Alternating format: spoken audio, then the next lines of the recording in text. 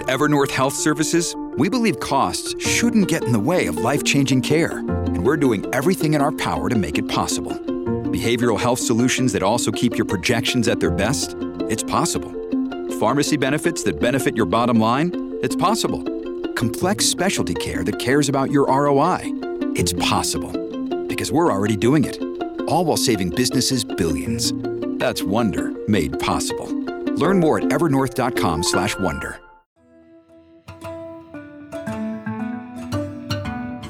You're listening to Under the Dome.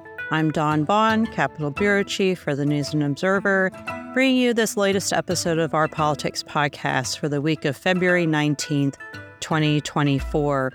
We are just a couple weeks out from the primary on March 5th, which is Super Tuesday, and early voting has already started. The most high-profile politician in North Carolina that went the first day of early voting was Democratic Attorney General Josh Stein, who is running for governor, and he's also the front runner. I sat down with Attorney General Stein around the holidays for an interview. If you had read that story, we've got audio from it too, and I wanted to share with listeners some of what he said about Mark Robinson, the Republican lieutenant governor. That's probably going to be Stein's opponent in the general, and what Stein said about his long relationship with current Democratic Governor Roy Cooper, and whose footsteps he wants to follow in. And then we also talked about, of course, policy. So here is some of my interview with Josh Stein. How much is Governor Cooper, you're following the same path as him. And I mean, you've worked together in various roles for a long time. How much do you see yourself following that same trajectory? Is it like a mentor relationship? Is it just a colleague who's, further in his political career? What's that dynamic been like? Because you all have known each other for at least a decade. Yeah, no, two decades. I worked with him starting in 2021, so about 23 years now. I would say it's a combination of the two. He's certainly been a mentor because he was in elected office for long periods of time before I even thought about it, because he hired me to head his consumer protection division in 2001, and I did that for 8 years.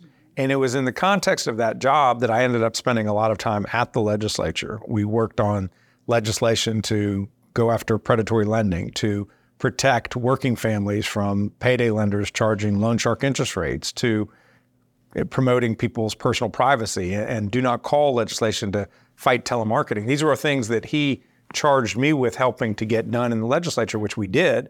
And in the course of doing that, I saw how it worked. And I thought, you know what, that at some point, that's something I may be interested in doing. And that point came in 2008 when I ran for the state Senate. So he has been certainly a mentor to me along the way. And he is a very good person. He cares about other people. His motivations are to try to help other people. And he does it in a very balanced and reasonable fashion. And I respect that. When you think about you were the only one in the race for a long time. And then, Justice Morgan got in, and his criticism has been that you're the heir apparent, that, the party, Morgan Jackson had decided, that Cooper had decided that you were his successor. What do you think of that criticism, and how much truth is in it, or if you think there isn't? Well, I respect Justice Morgan. He has served the state well for decades on the bench here in North Carolina.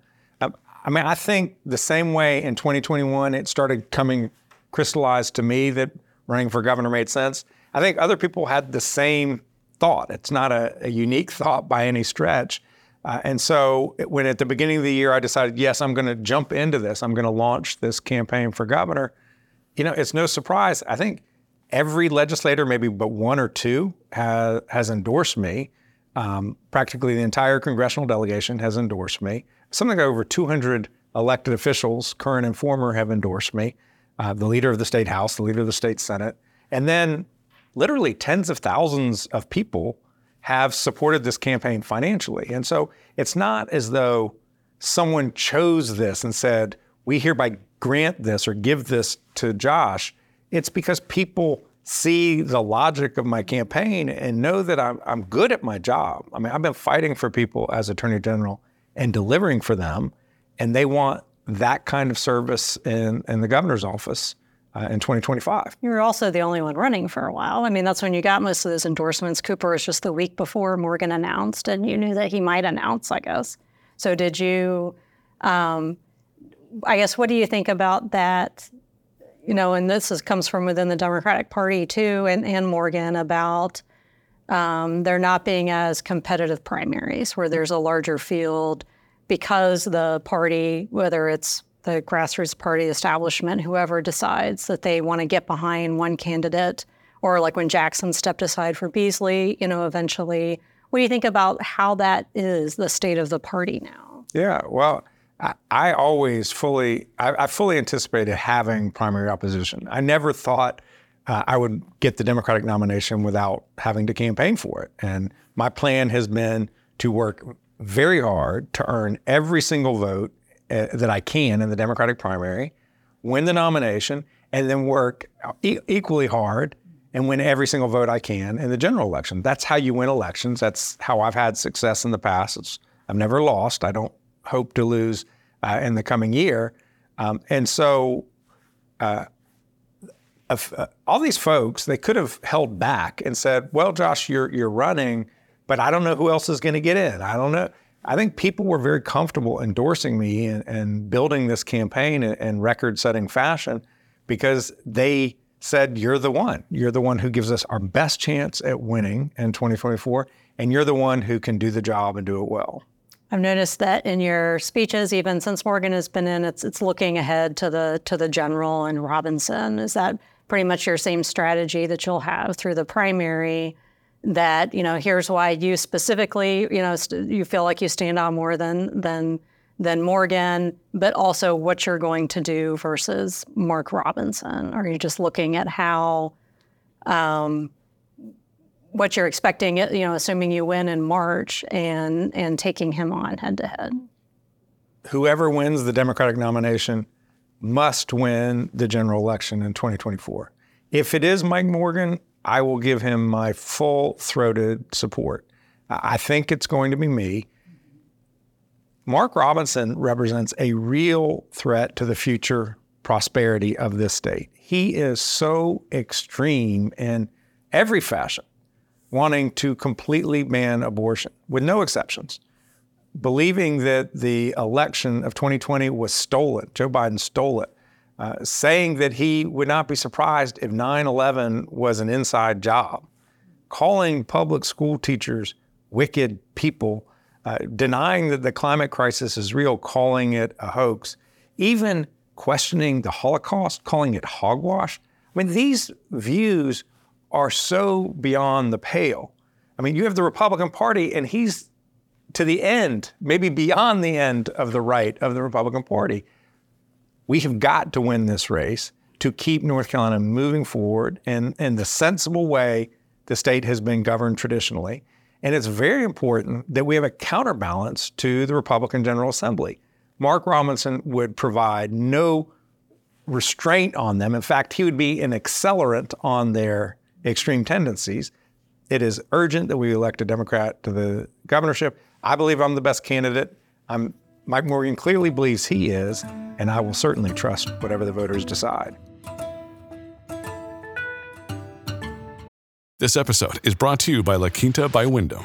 Your work can take you all over the place, like Texas. You've never been, but it's going to be great because you're staying at La Quinta by Wyndham. Their free Bright Side breakfast will give you energy for the day ahead. And after, you can unwind using their free high-speed Wi-Fi. Tonight, La Quinta. Tomorrow, you shine. Book your stay today at lq.com. You're listening to Under the Dome. I'm Dawn Vaughn, Capitol Bureau Chief here at the News and Observer.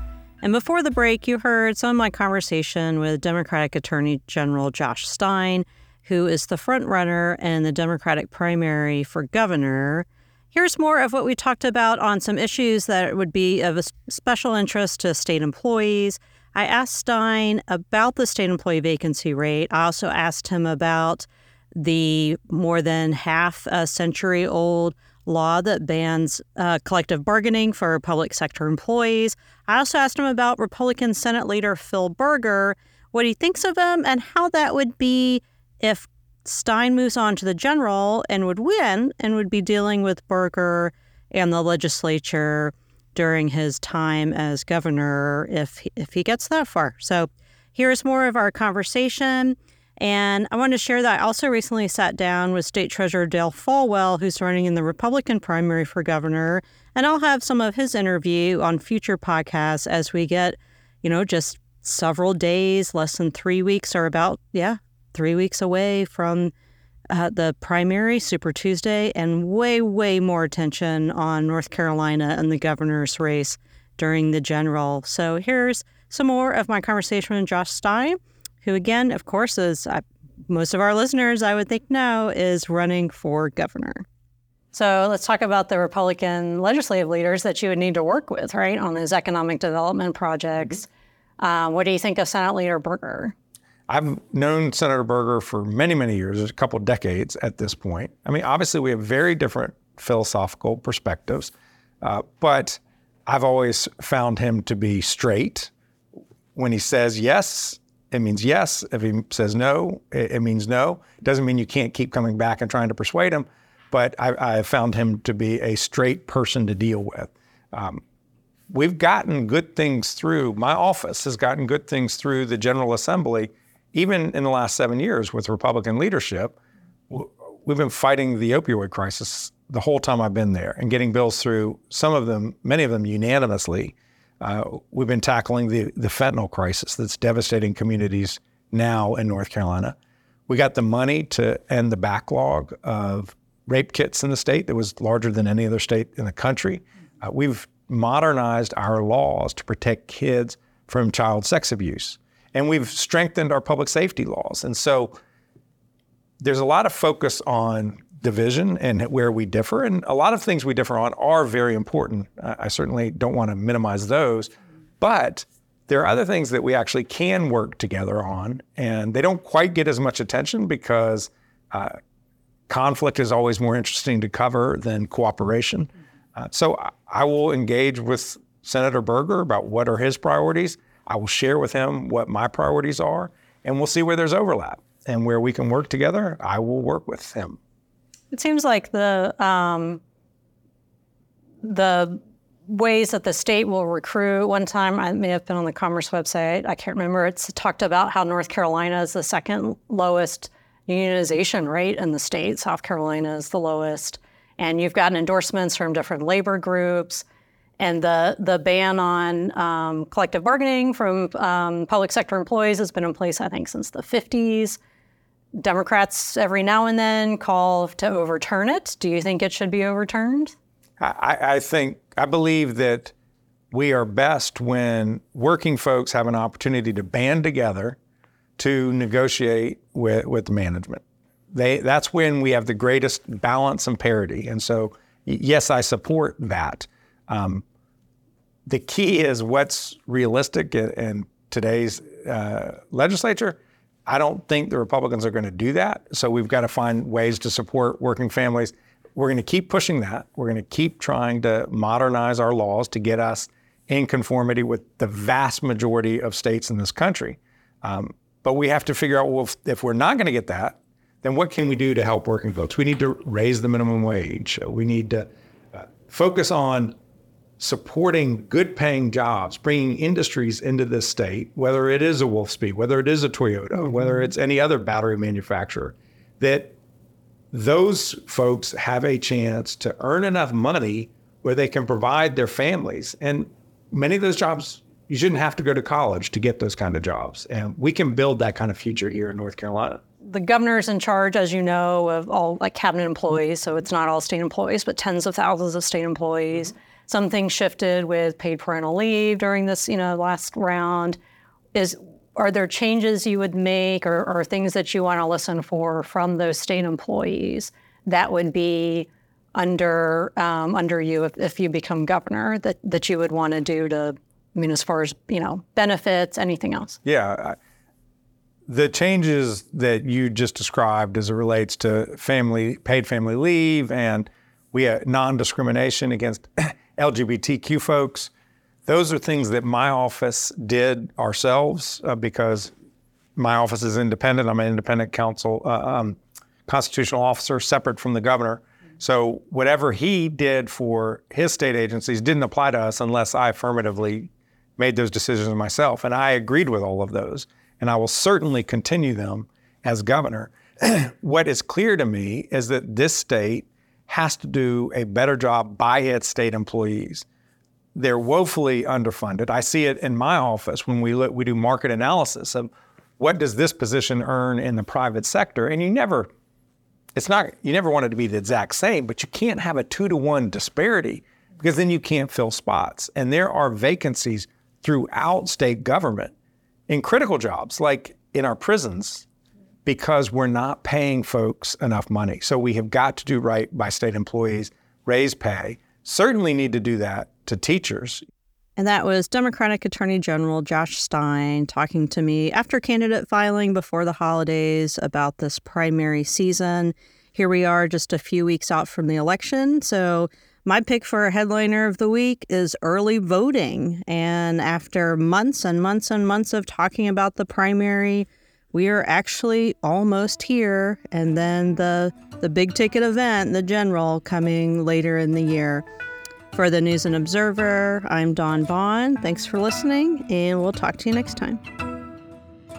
For more from our politics team, subscribe to the News and Observer at newsobserver.com/subscribe. Follow us on Twitter at Under the Dome and sign up for our weekly political newsletter, also called Under the Dome, at newsobserver.com/newsletters. Thanks for listening.